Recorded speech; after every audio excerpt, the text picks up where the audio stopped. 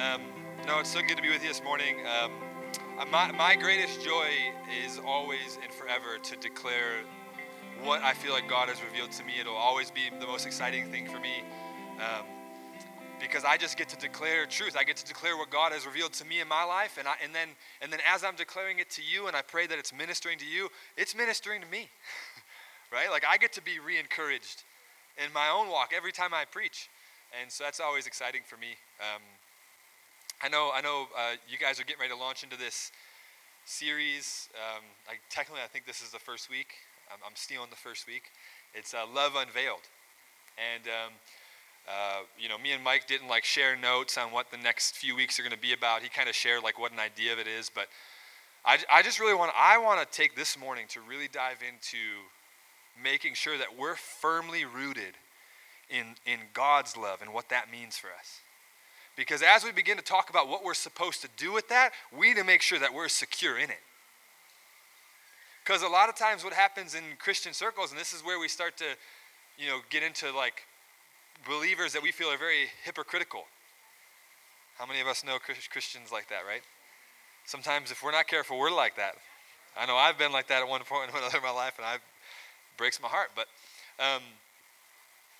a lot of times that comes out of not knowing exactly where you are in God's love. And you start to operate out of something that you're not currently secure in. And that creates, there's now a divide between what you're living for and where you're at. Right? One of my favorite scriptures, we just had a chance to go over to our friend's house here last night for dinner, and they had this verse of the week, which apparently was the verse of 2 years. and there's probably different reasons why it's been the first 2 years for them, but I just took it as a prophetic thing. That is a good enough verse for even 2 years, and it's out of 2 Corinthians chapter 5. And I'm really bad with notes and stuff. Alec was asking me if I had main topics and notes, and I said I do. But don't put them up there because sometimes I do things out of order. I just kind of let God move, and at least the way I understand it. So I don't want to mess him up. He's trying to find which scripture I'm on, and I'm jumping out of place, and he's frustrated. So I'll just kind of communicate some of the scriptures, and you guys feel free to take notes, write them down. But 2 Corinthians, you can read chapter 5, verse 16, all the way through 21, okay? And it goes into this idea that when we are in Christ, we become a new creation.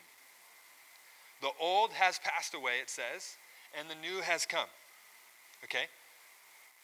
And then it goes on to say something in verse 21. There's a whole set of scriptures there you can read. But then in verse 21, this one, that blows my mind. But then verse 21 blows my mind. It says, he, talking about Jesus, he that knew no sin became sin so that you might become the righteousness of God. And this is the radical message of the gospel. That God became what you were so that you can become what he is. That's the gospel. The gospel is not come to church, learn how to sin less, live a little better life, put some money in the offering basket, and you're good. You're going to punch your ticket to heaven. That is not the purpose of the gospel. If that was the purpose of the gospel, as soon as you accepted Jesus, he would just take you home.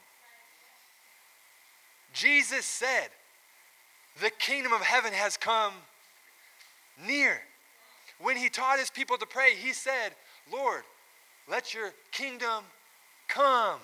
Not let me come to your kingdom. Let your kingdom come. Hallelujah. Jesus, God so loved the world that he sent his one and only son. Hallelujah. There is a love unimaginable, a place in the heart of God that is so hard for us to fathom. We are born into a society, into a system that teaches you have to earn everything. And listen, on a practical level, I completely agree with it. It is such a good life lessons for all of our young people to know nothing comes for free except the gospel.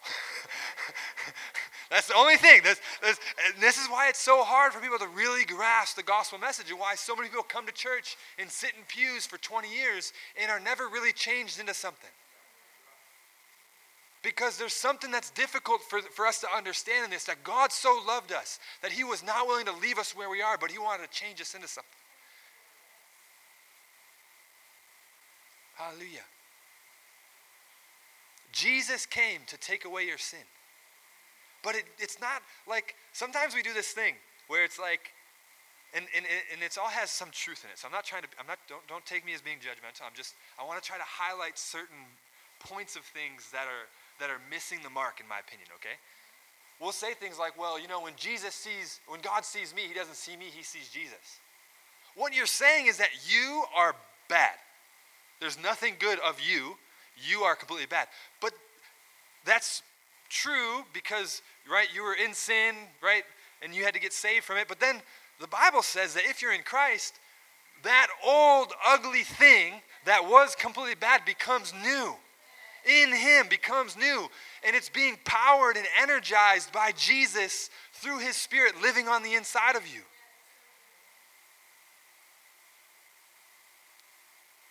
And that now is good. Not because you're good, but because what he made in you is good. Hallelujah. So then, now you have to actually start living for something.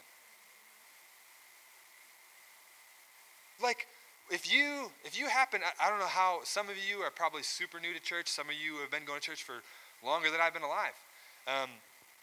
One of the biggest issues that people in ministry, pastors, leaders, missionaries, we struggle with is that scripture that says, the harvest is plentiful. And how many people have heard that scripture? Harvest is plentiful, but the workers are few. Because so many people don't understand that coming to Jesus means that he's coming to change you into something. We're not meant to come and just receive from God. You will receive from God. He's such a good God. The Holy Spirit told me to wear this shirt this morning, by the way. I don't like being up in front of people preaching in a t-shirt. Just because I feel like, it's like a more respectful thing to have some kind of a collared shirt on, right? That's my normal thought. And I was getting ready this morning, and I just felt, literally, I was getting ready to go I was looking through which collar shirt I was going to wear, and I just felt God say, put this shirt on. Because this is who he is. He lives generously, right? So we know we can expect to receive from God, but that can't be why we come to him. We need to come to him because we realize he can change us into something. Hallelujah. The Bible says in Ephesians chapter 4. Ephesians chapter 4.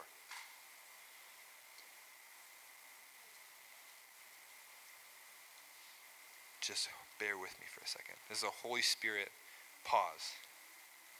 Oh, actually, no, I'm just joking. I'm going to believe it. Ephesians chapter 4, verse 17. I'll start in verse 17. And this is the real Bible. This is the King James Bible. I'm just kidding. Don't be offended. I'm just joking. Unless you really think that, then yeah. All right. It says, "This I say therefore, and testify in the Lord, that ye henceforth walk not as other Gentiles walk in the vanity of their mind, having the understanding darkened, being alienated from the life of God through the ignorance that is in them, because of the blindness of their heart. Who being past feeling have given themselves over into lasciviousness, to work all uncleanness with greediness.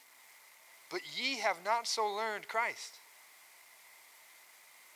that ye put off concerning the former conversation," verse 22, "the old man, which is corrupt according to the deceitful lusts, and be renewed in the spirit of your mind, and that you put on the new man." We got a biggie rolling around. Hi, buddy. You want to preach? Come on up. Come on up. Almost scared me, but it's okay. I thought it was like a little mouse or something saw the other thing. Okay.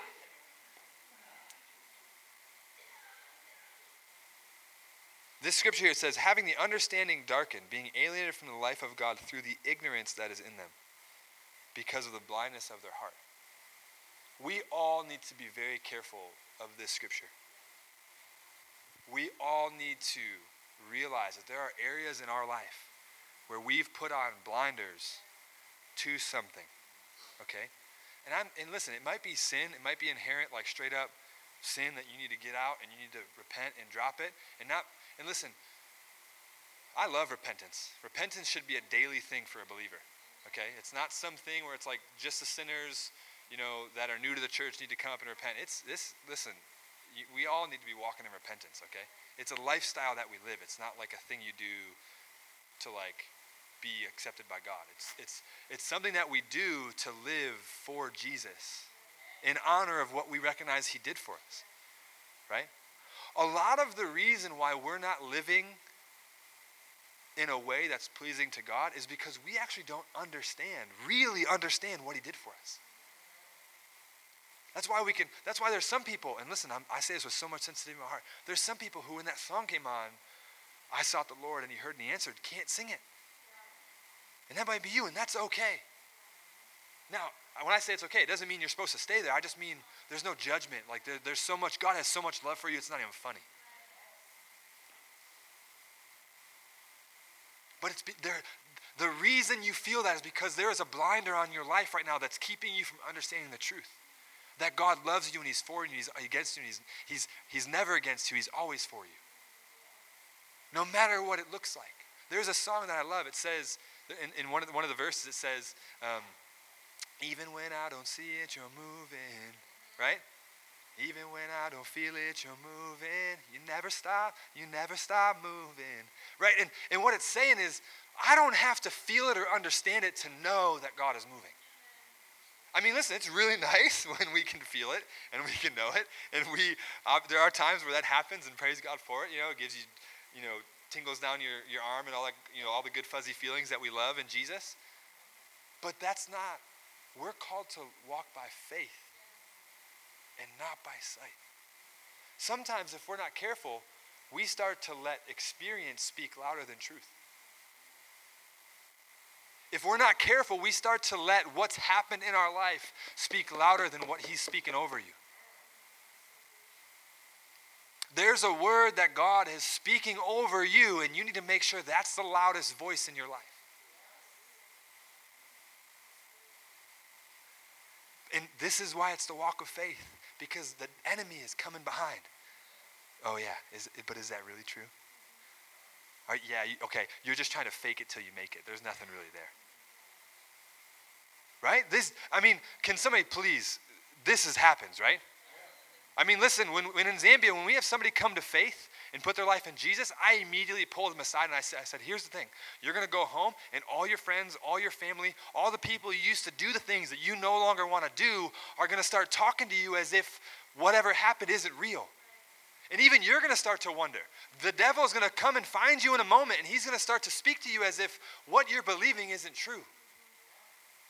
And you have to know that you know that you know that the work of God was a miraculous thing done in your life. And you got to stand on that, and you got to fight for that, and you got to make that a foundation that you're never going to walk away from. Hallelujah. And when you start to do that, and here's my encouragement, and some of you are already doing that more than me, and some of you are learning on this journey and all this kind of stuff, and there's a whole spectrum of people in this room. Wherever you're at, the more you start to do that, I promise you're going to see things in your life. The blinders of your heart are going to start to fade away, and you're going to start to see truth for what it is. Hallelujah. And that's the place that God wants us to call us into. I want to just make sure I get my phone out. I heard there's a joke with Pastor Mike that he goes pretty long, and I got to be careful because I'm an African preacher, and so we don't even worry about time. You just show up and then we just finish whenever we finish. Church services there are like 4 hours long, so lunch, whatever, we'll eat it, whatever. It's fine. I know you guys aren't that way, and there's a second service, so I'm like, I just got to look at the time and honor it. But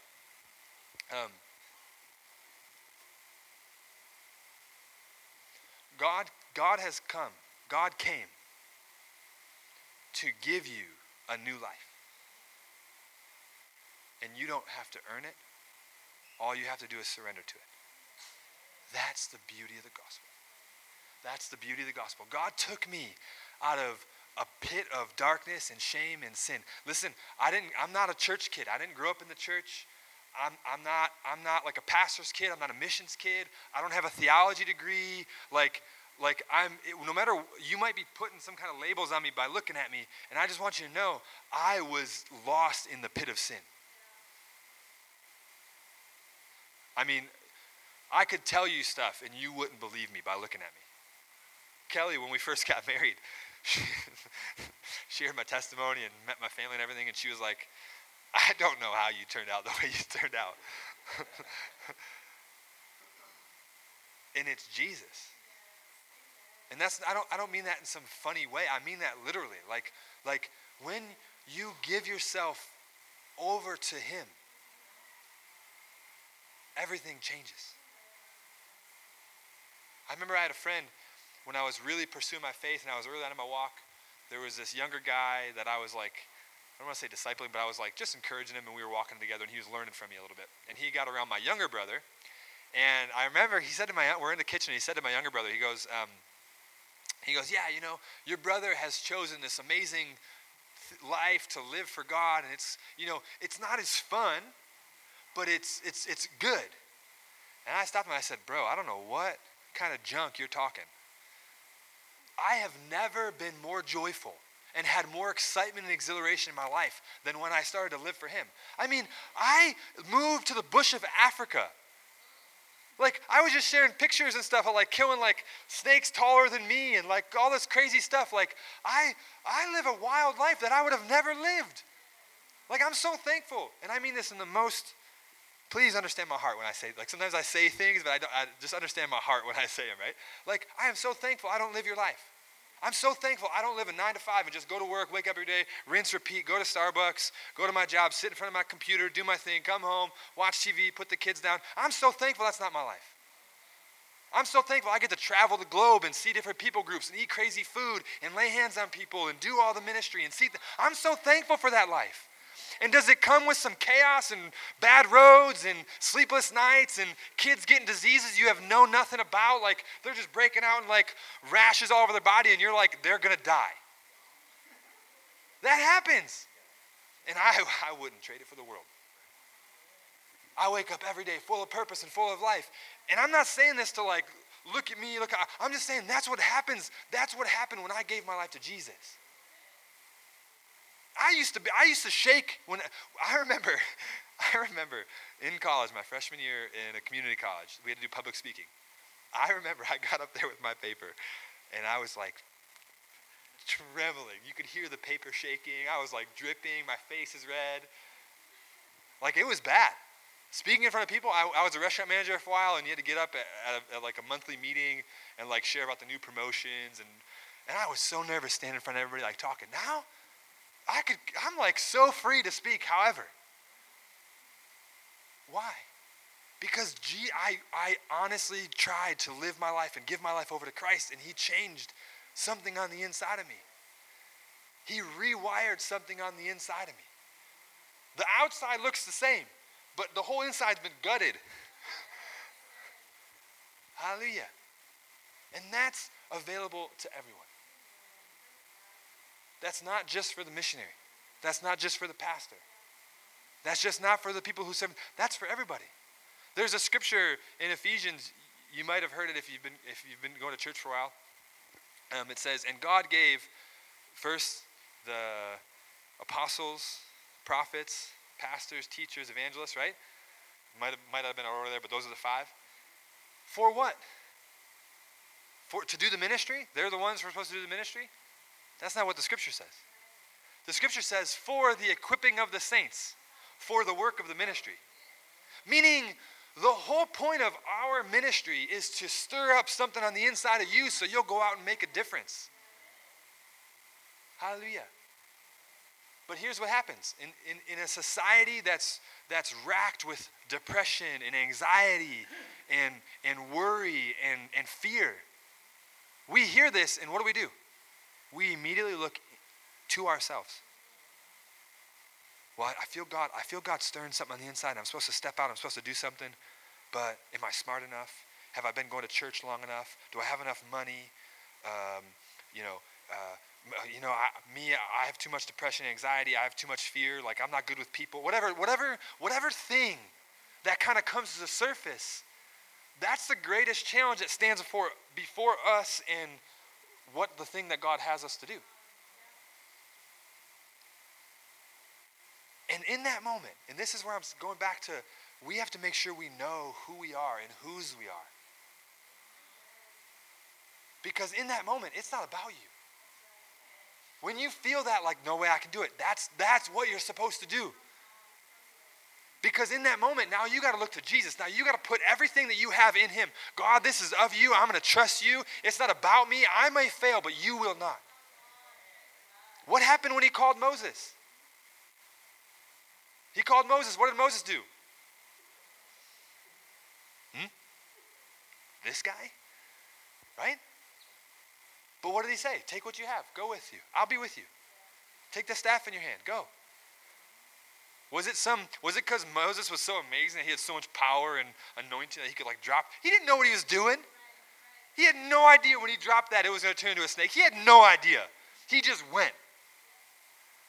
It wasn't him that did it. It was God that did it when he stepped out by faith. Hallelujah. When Kelly and I took on what we took on in Zambia, when we launched, there is no reason we should have did what we did. Zero. I already told you. Pastor's kid, nope. Missions kid, nope. Grew up in the church, nope. Theology degree, nope. Led any real ministry, not really, nope. I'm not a doctor, I'm not a nurse, I'm not a certified builder, I'm not a certified mechanic. I mean, pick, what else is there that you want me to choose from of reasons why I shouldn't go out and launch an entire ministry? But if it was put before me, I'm just going to believe God is going to provide enough. Right? I was just in Tennessee before we came here.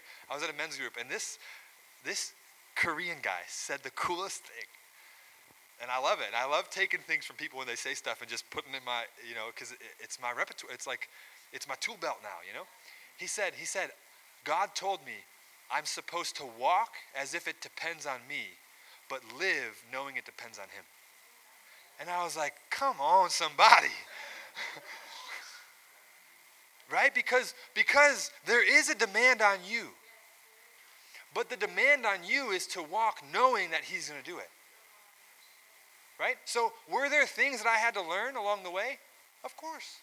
I had to learn how to build a roof. I had to learn how to pour concrete or build a bridge or all this stuff. I had to go, and thankfully, I live in a generation with YouTube. Praise God.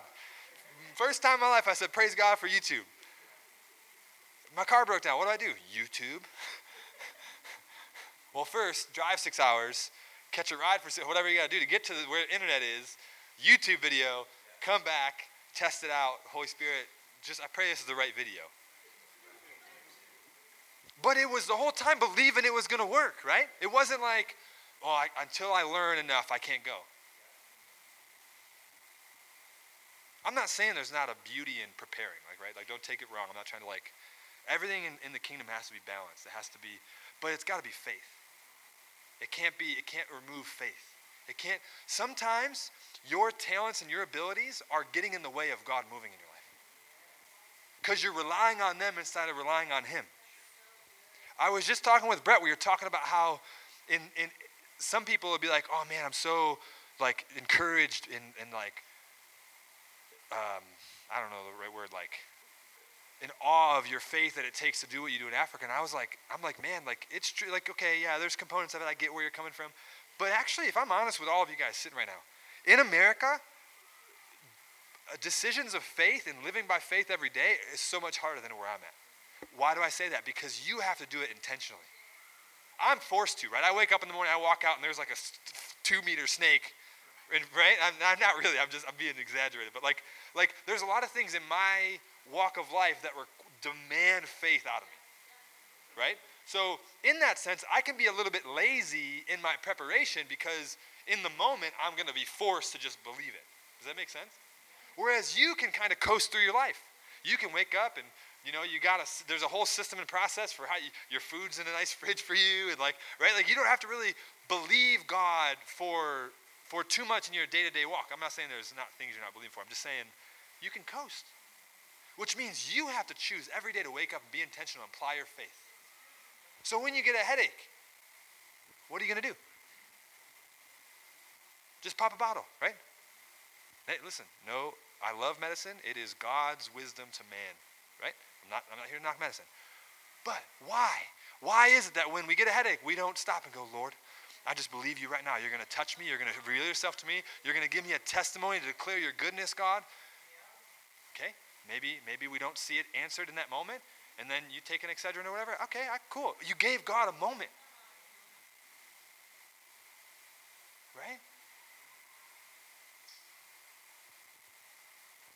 But in order for that to be something, you actually have to believe God is good. I'll tell you a quick story. We were, I think I mentioned when we were doing the mission offering moment of how we have like 40 leaders that we work with now that are, trained up, fully funded, meaning we pay a salary for them. We give them funds from ministry to go out and do whatever God has put on their heart to do. And we were sitting having a meeting with the general public, and a few of our leaders were there. And one of these guys, his name's Roman. He goes to give a story, and he's like, Brad, if I trust that you're good, and so if I came home and found you tearing down my house, I would not be upset. And because a couple things. One, he's seen how I live, so he thinks I'm a good person. But then he also assumes I just am like uber rich. It's hilarious. In Zambia, I'm like seen as like a rich dude. Here, I'm like, oh, you poor missionary. You can't even afford a McDonald's. It's like so funny how you go from like these polar opposite realities.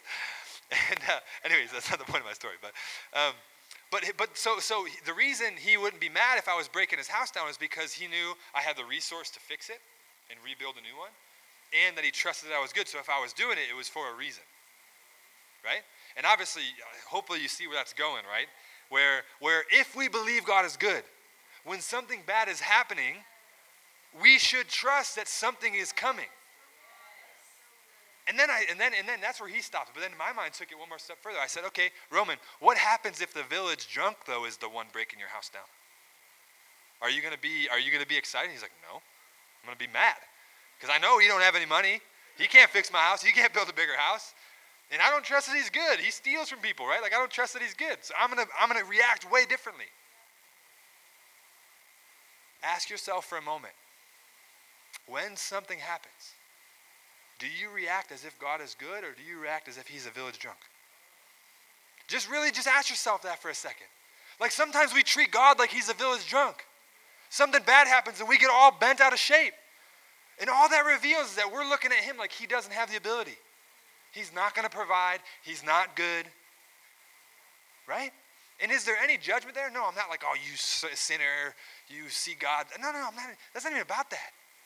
It reveals there is a level of love and understanding of God that you don't have right now. And you need to get on your knees and press in and believe God to reveal it to you by faith.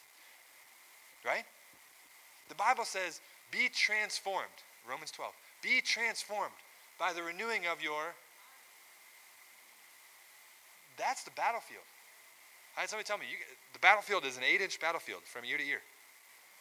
Maybe for some of you it's a little bigger. Maybe some a little smaller. What God did for you. Or if you've never put your faith in Jesus, if you're sitting in this room right now and Jesus is not your Lord right now. And remember, Lord is, we have a struggle in the West. Real quick background story. I had a friend come over from America to Zambia. And just so you guys know, in Zambia, they have chiefs and tribal leaders who are their kings. We don't understand king in America. It's we the people, right? And I love it. It's great. It's a very beautiful system. But most of the world, and historically, especially biblically, that's not how it was. There's a king, and you got to do what the king says to do. There's no you agree or disagree. Who are you? You want to get beheaded? Keep talking. Like that's how. And I'm not trying to glorify it if it's good. I'm just saying that was how it was, right? Right. So now when we say Jesus is Lord, Jesus is King, in the West we kind of struggle with that a little bit. So this guy comes over from America, and he's like, "Hey, brother, I want to teach your team, your leaders, about the lordship of Christ." And I kind of like, "All right, man, yeah, cool." Like chuckling because I'm like, "Dude, what do you know? These guys grew up under lordship. They know what it's like to have a king. When the chief comes in, they're all on the ground. When's the last time you got on the ground when a leader came in a room? what do you know about lordship? You know, I was like, and again, all out of like, I wasn't being mean. I was just laughing on the inside, like, dude, okay, yeah. And it was cool. The guys were encouraged, and it was amazing. But you need to make Jesus Lord. Yes, he's your friend. Yes, he's your father. But is he your Lord? And if he's not, he should be. And not because you're bad if you're not, but because you're missing out on everything God has for you. Surrender and submission is where you want to be. Freedom is a lie. The Bible says your life is not your own. It was bought with a price, and that's the way you want it. I want to be Imagine for a second. Let's say you're cold, right? And there's a fire. On the time? Okay.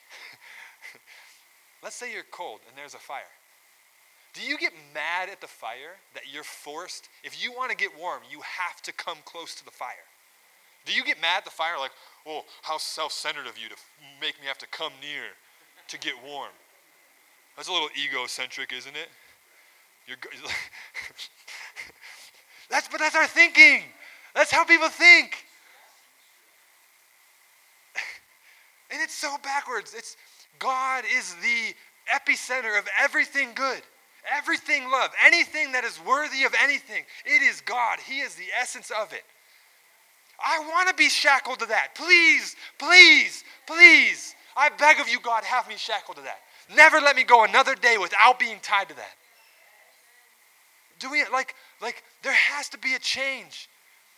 There has to be a change. Our world is not going in an upright direction. And I don't blame the world. I blame the church. I blame me. I blame us. I don't expect the world to live for Jesus. But I expect you sitting in this room to. Because he's paid for it. You are listen, how is the value of something decided? Hey, let's say Brett. Does everybody know Brett? All right, everybody knows Brett. Let's say Brett is selling his shoes, right? And he says, I want to sell these shoes for $500. Is that how much they are? How do you know the value of something? The value of something is set by the one who buys it, not by the one who sells it. Because it's only that value if somebody decides to buy it. You can say it's worth that much, and it'll just sit on a shelf forever and never get sold. It wasn't really worth that because nobody bought it, right? So now, get this for a second. You might be wondering about your value. How valuable are you? Well, God set your value when he purchased you for himself with his blood. That's your value. That is how valuable you are. You are not allowed to see yourself as anything less than the blood of Jesus. God looked at you and said, you are worthy of me to sacrifice my son for you to live a new life. You are worthy of it. Not because of you, but because of the value I as God set for you. And he has something for you in that place. You are not just some other person in society that's just buying your time until you go to heaven. You have something very supernatural to give to this world. God has made you uniquely for his purposes. I don't know what that's going to be. Not everybody's going to stand up here and preach. I mean, listen, I believe some of you are. I believe there's at least a couple people that are going to be preaching. As Pastor, come on, somebody. We were talking about Mike-isms, and that's the one I was. But come on, somebody.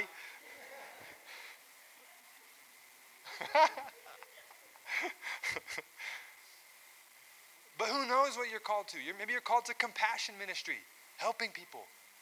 I don't know what it is. Maybe there's some people in this room that are prophetic and they don't even know it. They got a prophetic gifting upon their life and they don't even know it. You have something. Teacher, evangelist, something. You are equipped for something. And if you don't know what it is, I promise you got leaders in this church that are willing to help you find out. But you got to take a step. You got to take a step and stop devaluing the work of Jesus. Well, I'm just not that religious, brother. Well, he is. And he's supposed to live on the inside of you. Hallelujah. If you would have asked me 10 years ago if I was going to be a preacher, like stand up in front of people and preach freely, energetically, passionately, I'd be like, dude, where are you from? What side of town you from? Did I see you last week at the bar or what? I think I did. I don't know.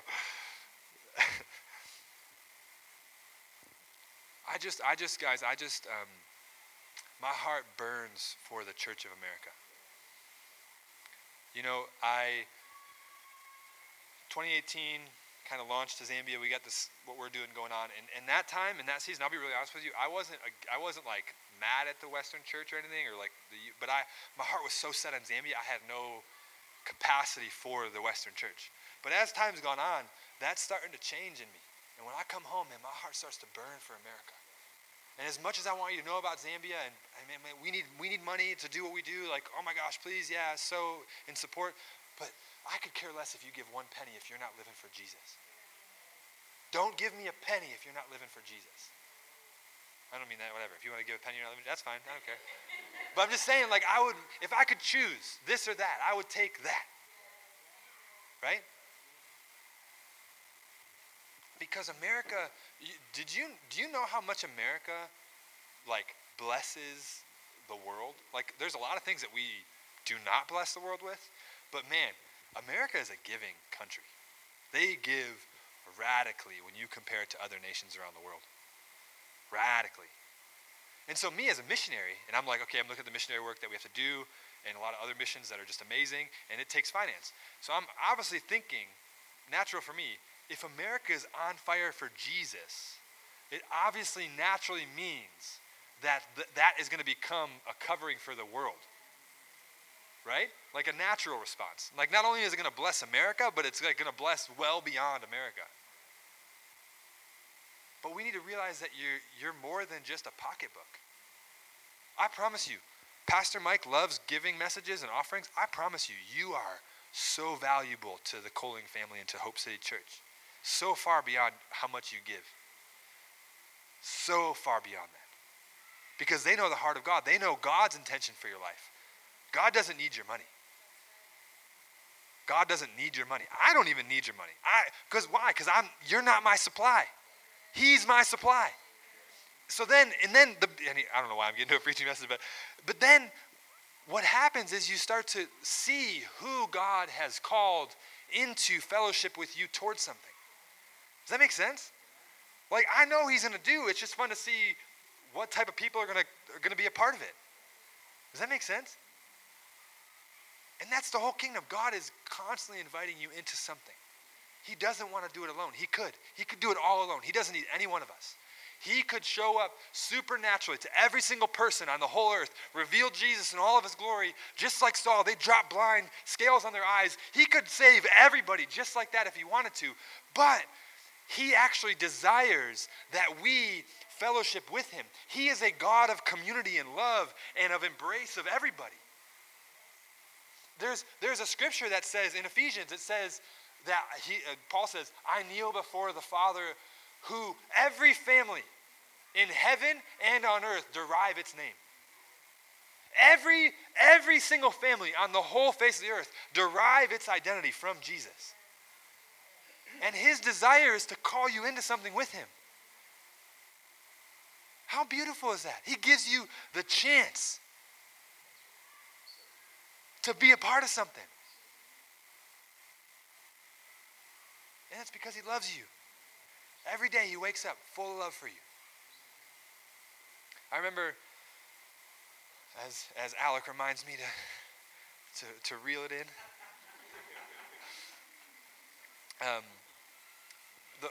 the first service I went to, and I was an atheist, and I went to a Sunday service. I'm not going to get into the story, we don't have time, but I ended up at a Sunday service, and the pastor was teaching on the story of the prodigal son. And I remember when the love of the Father hit me. When the love of the Father came over me and started to break this heart of stone and soften it. And as one of my really good friends say, make it soft and squishy. It changed me. It changed me. And I know he wants to do that here this morning.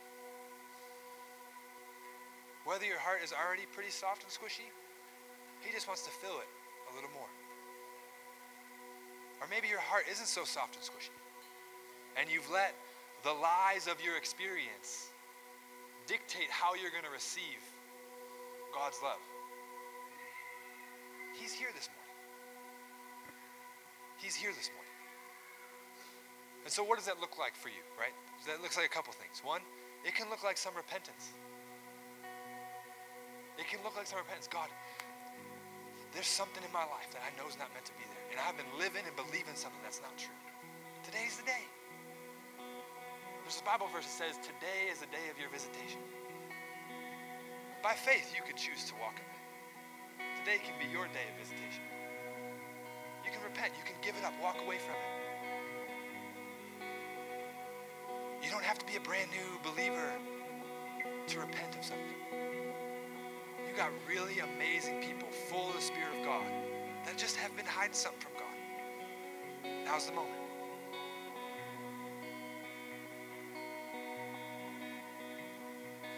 Maybe something stirred you this morning where you're like, man, I know God's called me to something, and I just want to be available to Him. This is also your morning. We're just going to believe the love of God's going to come over you and fill you and give you wisdom and understanding. Help you see everything that He put inside of you. The Bible says that you have, and again, this is if you've made Jesus your Lord and your Savior. If that's true, then you have everything you need for life and godliness. You lack no good thing. I just believe wisdom and understanding is going to start coming over this congregation. Can the prayer team come up? Whoever's on, I don't actually know who's on the prayer team. You don't have to come up. You're free to stay in your seats. You know, there's no pressure to come up. You know, but I will say, you know, a lot of things that we do in the Christian faith are a sign. You know, even like baptism, it's a sign. It's something that you can your life can be marked by. This morning, you can have a moment where your life can be marked by something. Where you can say, that was the day I went up to the front and I chose to give something over to God and it was done. Today could be the day.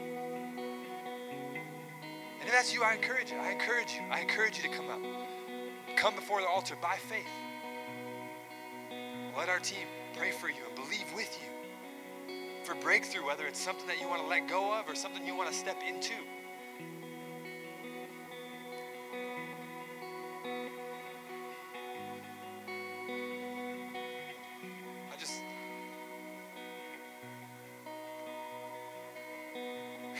I just want us all to be full of Jesus.